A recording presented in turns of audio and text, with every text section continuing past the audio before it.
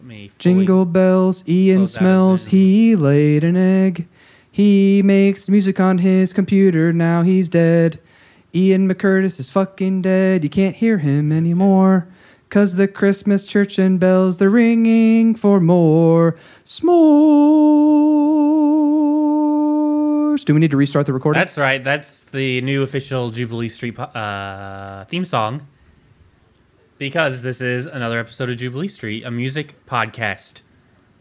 We're expanding the universe like the MCU. But this week, we are talking about a Nick Cave song, like we always do. I got Jake Curtis, my co-host, here with me. Hi, guys and girls and people. I got myself here with me. We got Blue the Intern Dog with us. It's the crew you always knew, the crew you always loved. This week, we're talking about White Elephant from the album Carnage. Everyone watch Venom 2, Let There Be Carnage in theaters soon. Shoot you for free if you come around here.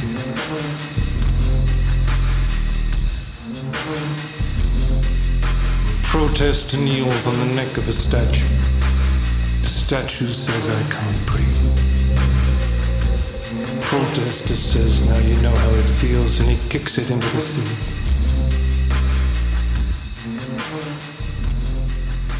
We did not get compensated for that ad. I thought maybe they would just pay me. How much do you think you'd get paid? I think if Sony Pictures had us do an ad, I think the lowest we could get paid is $500. But I think it could be far more.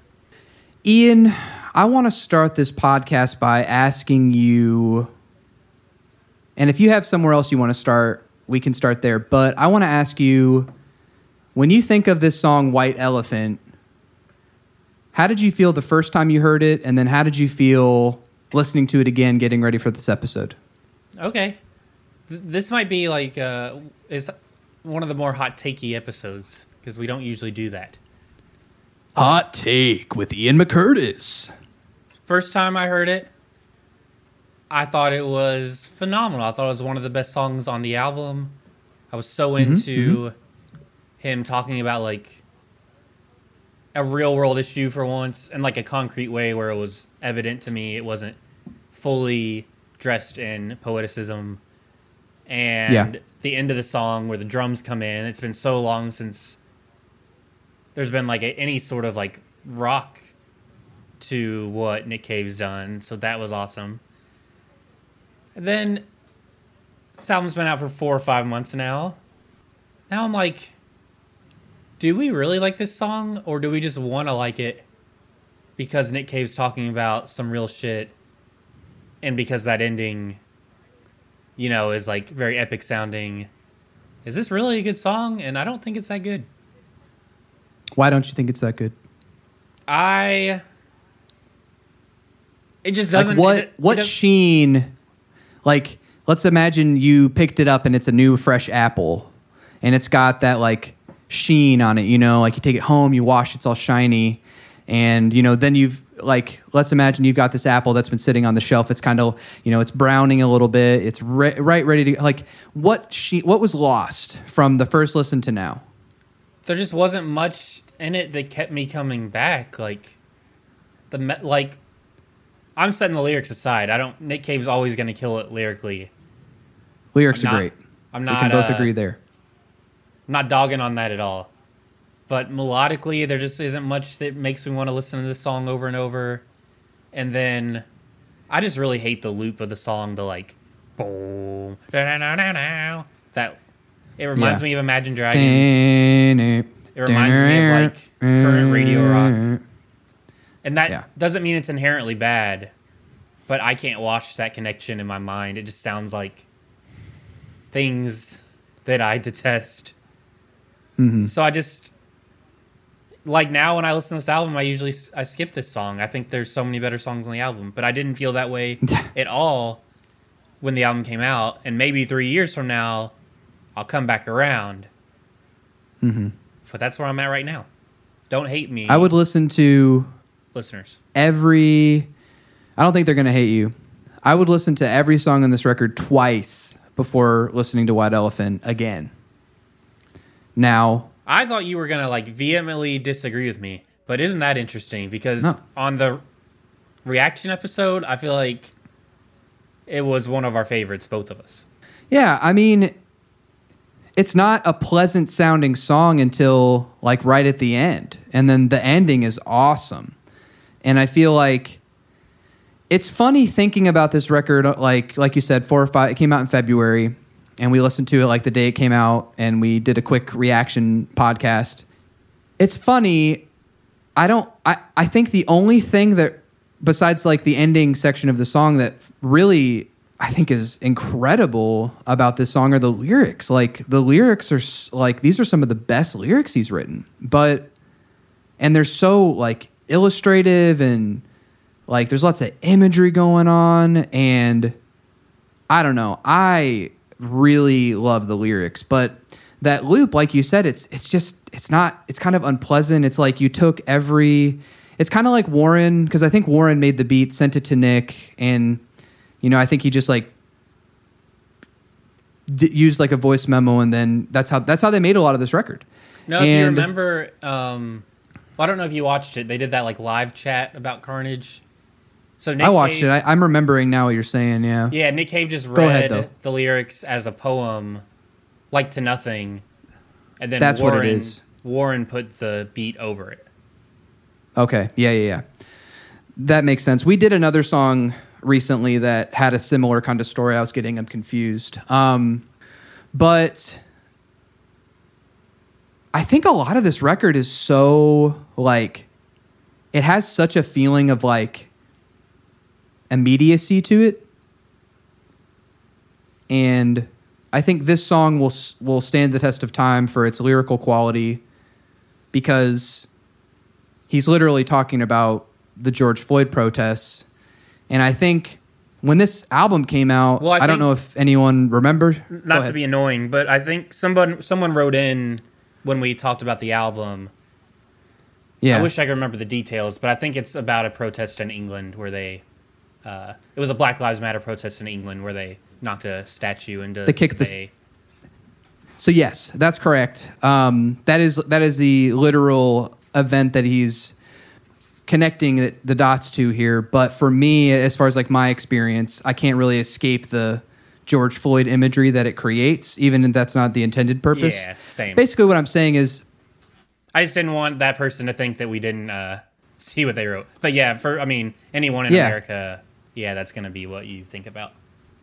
Yeah, no, relatively similar feeling about the song, I would say.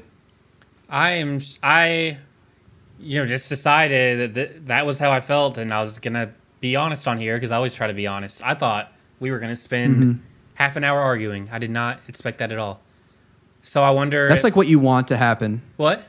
I feel like that's always what we want to happen, and then we both love the song, and we don't have anything to talk about. Not that we're not going to talk about it, but... But that makes me... I feel like when I was on Reddit and talking to other listeners, I feel like this was a standout song, so I wonder if other people are like us and have kind of went the other way on it. That's really interesting to me. It is...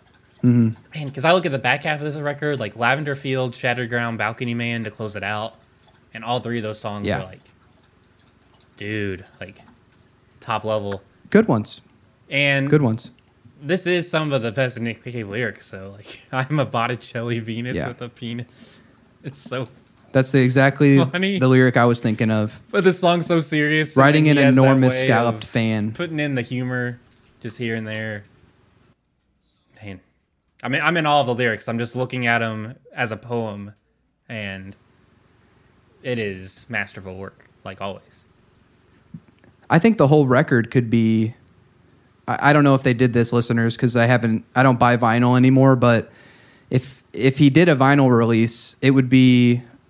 I would love at some point to have a whole collected book of all the lyrics he's written, with like his drawings and illustrations and stuff. He has like with all of his lyrics up to date. Not up to now, just but it's always at half price books. I'll see if it's there next time I go and send it to you. It'd probably be like $4 there. Send me. We'll talk about it after the episode. Here's my question, and I think I had this question when we first talked about it. Why the ending? Why don't they just cut it off before Kingdom in the Sky comes in? I don't know. It feels very like classic rock, doesn't it? Like Grateful Dead, kind of. It's awesome. Yeah, I don't. It's I a don't, great I don't know if ending. it's supposed to be sarcastic or if it's supposed to be genuine. And that, to me, that's the most interesting part of the song, is trying to figure out, like, what is the meaning of that end part. I don't know.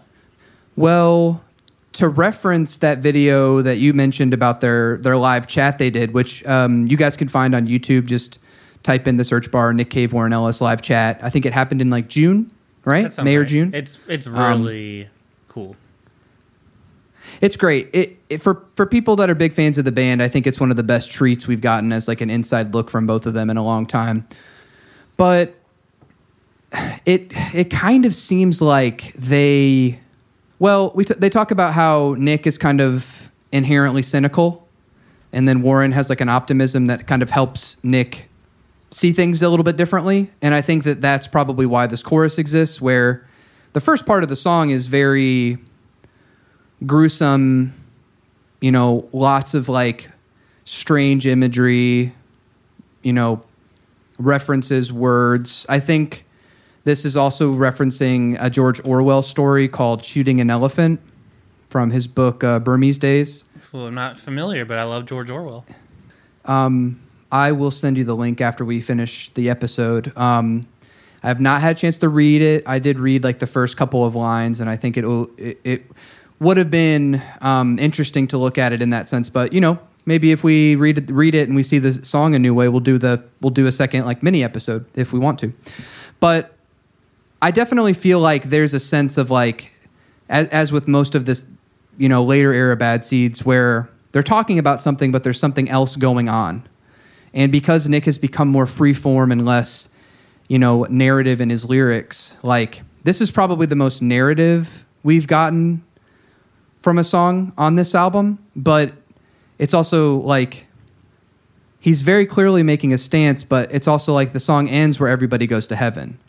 So let me say what I think here, because I think it's relatively cheesy, but I think it's in line with what the Bad Seeds usually say about things.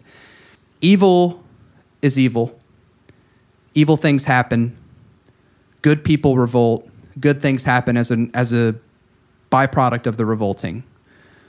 Revolt also brings destruction and chaos. It also brings confusion and death. But what if, even if this is what life is about, at the end of it, we all end up in paradise? And that's a really, really like powerful thing to offer when we live in an era where images are so important. And the first image I always think of with this song, and it's funny because Ian was making fun of me before the episode that I never thought of the Christmas reference for White Elephant, which is, it's a Christmas game where you like open a gift and then someone can steal it from you or open a new one, which I think adds another little layer. I just was slow on that, which is funny because I love like puns and wordplay and stuff. Man, I think that the game has another name in England. There's like a British name for the game that I think is like a funny name, and I can't remember what it is. Fuck, someone will send it to us. I mean, there's so many things that I could keep unpacking as far as like just the title. Well, while you're on this thing, I definitely think that's part of it, is like how ironic is it if you were to believe in afterlife that we're doing all this fighting, and then what if everyone goes to heaven and none of it mattered? There is a lot of irony to that I'm sure Nick Cave would appreciate. And I think the other thing is how biblical the end of this feels. And it might be a comment on how both sides are using the same thing to justify what they're doing. So the racist people are like, I'm fighting this for God. Like, this is what God wants, and I'm fighting the good fight. And then the people that are being oppressed are like, well, this sucks, but like I'll find justice in the afterlife, or like God will find justice for these people. Like both sides are using God to justify how they feel. Isn't that interesting too? That like, if we take the chorus as God's response to people, then God is the ultimate benevolent, all-knowing being, and he allows people to fight and have wars, but he's like, well, I gave you the option to choose what you can do, and then you all created all these walls, borders. You created anti-abortion laws to like keep women of color from, becoming higher class and being able to like live their lives as comfortably as like white men do. But keep in mind that like once you die and you come back to me, I'm giving you paradise. That's the agreement, is you have to live life. It might be suffering, but you ultimately have a choice to make it less about that. Now, there's a lot of little holes in that argument. Some people who are born with a certain skin color in America are going to have a harder life, and it might be hard to tell somebody like that, you can work hard and be better. Some people might not want to hear that. Even like white people don't want to hear that kind of thing. So I'm very caffeinated, so I won't hog the mic too long here. But I think that the message is ultimately like, when this song can evoke an image of those like disgusting looking like rich white people who are like the woman's wearing like a striped shirt and white pants, the guy's wearing like a tucked in pink polo shirt. He's got a little beer gut, so his beer gut's coming out over his white ass khaki pants or whatever, or white ass fucking pants. And like that's like because someone posted that image when this song came out, that image is like in print. Like images are so huge now because we all communicate with pictures and emojis. Did you know that guy's running for Senate? I'm not surprised. He's the perfect person to run for Senate. Or Missouri, he's running to be a senator. Some rich motherfucker who believed in Trump saw that guy. He's like, that guy's a fuck. It's the same thing with the Kyle Rittenhouse shit. Like, he was like, that guy's a fucking patriot. And he goes to church and he's like, I saw this guy on the news putting his gun up to the Black Lives Matter protesters. And you know what? I was like, I'm going to fund this fucking guy. I'm going to get him into power. Yeah, I'm sure. That's what's fucked up. It probably wasn't even his idea to run. I'm sure, like you said, someone with power and influence was like, you should really run for office. So before I repeat myself again, I love what you said, Ian. There is a beautiful irony. And I think that ultimately is like what Nick Cave is all about lyrically these days. But also, I think that's kind of what this song boils down to, is we have this mythical, a white elephant is kind of like a white whale, Moby Dick.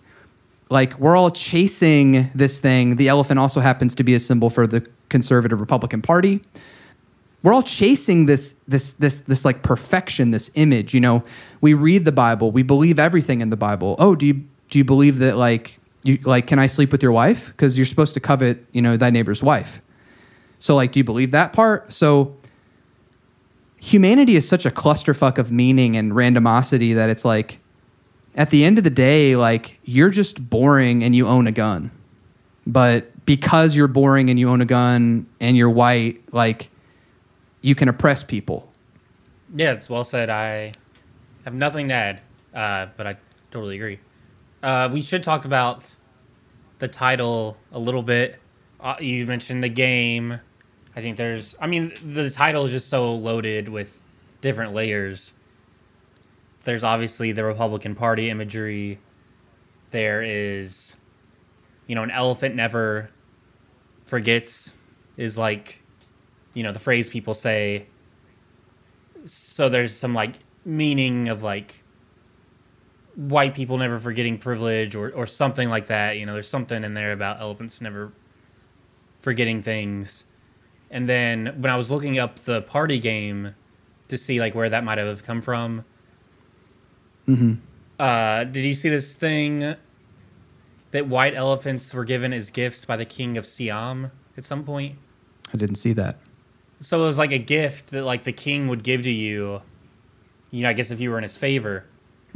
And it was against, you can't decline a gift from the king. He's the king, so you have to accept it.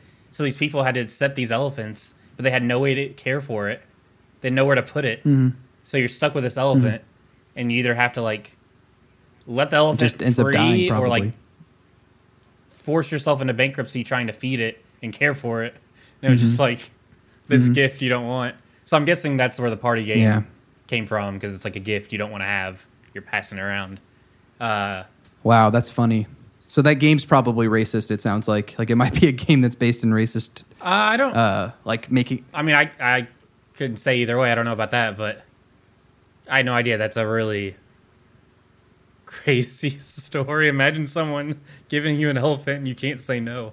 Yeah, it's almost comedic. But I guess if you take it in that sense, like, it's like these white supremacists just continue to hand over. They're the white elephant. Like, they think that they're a gift to the world, but you know, ultimately they just kind of end up holding everybody back. Or it could be, if you want to pull the scope outward, it could even be like America's influence on the world. Like, America presents itself as this gift to the world, but I bet a lot of other countries are like, you know, we're not into your all's influence, your all's culture so much. Let us do our own thing. Mm-hmm. Yeah, I mean, American branding is the biggest thing outside of America, which I think is why the title is pretty apt for the millionth time, which is like, you know, if you look at America, you see what, you know, we see that you see the headlines about police shootings and healthcare, and you see people in the Republican Party and Democratic, but Republican Party, like, you know, fighting against human rights all the time. And they're so white guys, elephant, Republican Party. I mean, there's this song is the first time I've listened to a song, and I'm like, and it was for no particular reason other than I have a million books on my bookshelf, but I'm like, I'm going to make time for a Nick Cave book soon, because there's just like, you could teach a college class about some of his songs, I think. Like, you could do a whole course about Nick's songs. For sure. You mean like one of his... Let me ask you this. Okay. No, you ask your question and then I'll ask this. It's just a fun question. I already forgot what I was going to say immediately. So oh, okay. I'll get back to it. It was about... You were going to ask about like what kind of class or something. Oh, when you said a book about Nick Cave, do you mean one of his novels or like a book like dissecting his stuff? Either or, but I meant a novel that he's written. I was just wondering. Yeah. I also want to, because I'm starting to get up the gumption to write scripts, I want to download some of his scripts when I start doing that and read them and see how, you know, he wrote those movies. Would you take, if you were in college and you had to take and you needed like 2 credits and they had a Nick Cave class, would you take it? Yeah, I host a Nick Cave podcast. If the class was only about Nocturama. Yeah, I would still take it. It'd be better than learning about, like, I don't know, that's some... It would be better, right? Some whack-ass classes in my colleges. I mean, there was some good ones, too, but... Because you get all the people like you who come in and they're like, Nocturama's not that good. And then the professor, like, changes your mind and he's like, Nocturama's, like, like the craziest thing. Dude, if I can have some smart-ass professor with wire rim glasses and patches on his elbows of a suit jacket convince me that Nocturama sounds like you're describing yourself is a good album, I'll take that. I'd love for that to happen. Did you see that this song was dedicated to an artist named Thomas Halsego? Yeah, there's a Red Hand Files about it, right? Yeah, so is this artist that Nick Cave, I guess, is friends with. He looks to be pretty famous. So when I Googled him, he has a Wikipedia and everything.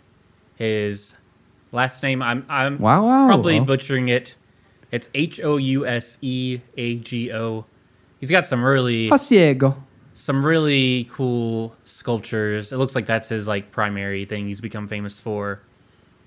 But anyway, I guess at the time he was painting and he was stuck in a rut. And they did something that me and you, Jake, have done before. They did a little challenge to each other. And Nick Cave was like, if you do a painting for me, I'll write a song for you. You know, sometimes it's easier to work for other people. We do this all the time where we do like a song challenge where we got to write a song about some random word and send it to each other. And that makes us get into the creative process. So I love seeing that Nick Cave and Thomas did that. And White Elephant was the song that Nick wrote for him. I love that small little exercise of like creative inspiration was basically what helped make or cause Carnage to become an album. It's always those little things, you know? And it's cool seeing anytime like someone you respect does the same thing that you do. And that's something that we've done with our friends all the time. It's cool to see that, like, you know, we say this all the time, but even in his 60s, he's still doing that same thing. It just reminds me how important there would be times in our lives where we were doing it more often, but I feel like it always happens once a year for like a couple months where you, me, and friend of the podcast, Mike Stewart, will do it a couple of times, and, you know, it's awesome. And I always end up making cool stuff. Yeah, sometimes I get stuck. I'm so in my own head, and I'm so narrowly focused. If then you come in and you're like, hey, write a song about baseball hats, I have to totally like reset my brain and like, you know, think out of left field. And yeah, that's really important to have something like that, because a lot of what I do now is solo. I need an outside person every once in a while to like shake me up. I think it's just for you and I think we're even as we write things on our own, you know, stories, books, music, I think we always end up coming back to each other or other people for ideas or conversation. I think you and I are both very like collaborative people. I think that's why you've been in a band for so long. I think that's why I've been in bands, but I think also I realized talking with my girlfriend the other day that I actually might be one of those people that like I could probably be hard to work with, because like I've gotten better now, but I'm not great about like speaking up for what I want. So I end up resenting other people in the band who do sort of take, or I did kind of do that. So it's just a good moment of self-reflection. But yeah, I love that was the impetus for this song. And I mean, what a great artist to be connected to, you know, the lore behind White Elephant. Like I'm looking at one of his paintings that's on the Red Hand Files. It's a Red Hand File issue 137 from March, right after the record dropped.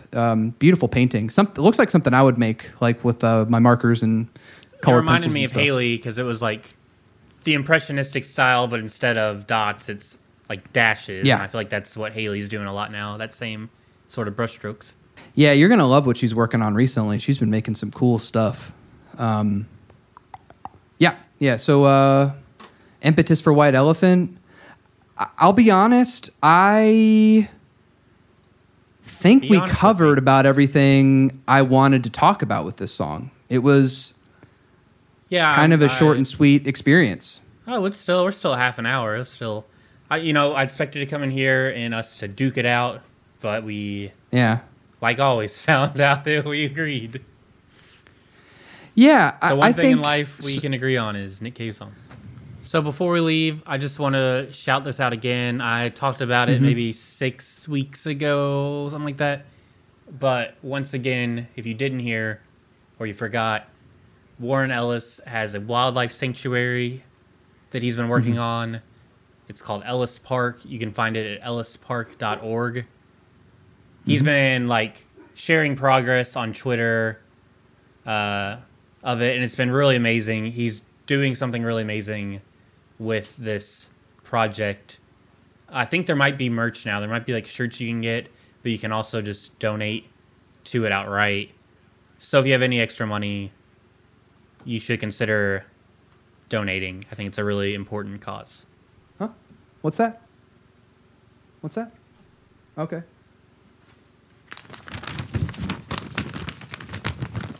I got a paper here from Blue the intern dog. Oh, that's what she was doing this whole time. It takes a long time for a dog to write something. It looks like we do have a sponsor for the ad, or for the podcast. Not Sony Pictures. So, are I'm just going to read what she wrote here for me to say. So it says, are you interested in ending the tyranny in Louisville? Well, we have news for you. There's a new candidate in town running for city council, and his name is Corey Lucas. Vote for Corey Lucas in the midterm elections 2022 in Louisville, Kentucky.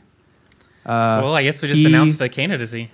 He is running on the platform. This is all written down here.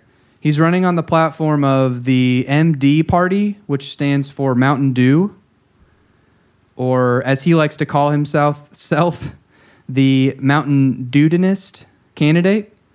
So once again, keep your eyes and ears peeled for a campaign being run by the Corey Lucas Foundation and the MD Party. And, okay, all right. And Blue Jake, took the paper from me. For your book you're writing, if you wanted to get psychedelic with it, you could have a government program where they were putting LSD in Mountain Dew, and instead of MK Ultra, it's MD Ultra. MD Ultra. That's funny. But yeah, thank you to our sponsor, Corey Lucas. You got my vote. Thank you, everybody, for listening. If you want to email us, we can be found at jubileestreetpod@gmail.com. We're on Instagram. We're on Facebook. We're on all that. Hit us up. And we will see you next time. Bye, everybody. Have a good night. Keep listening to Nick Cave. And go see Venom 2, Total Carnage.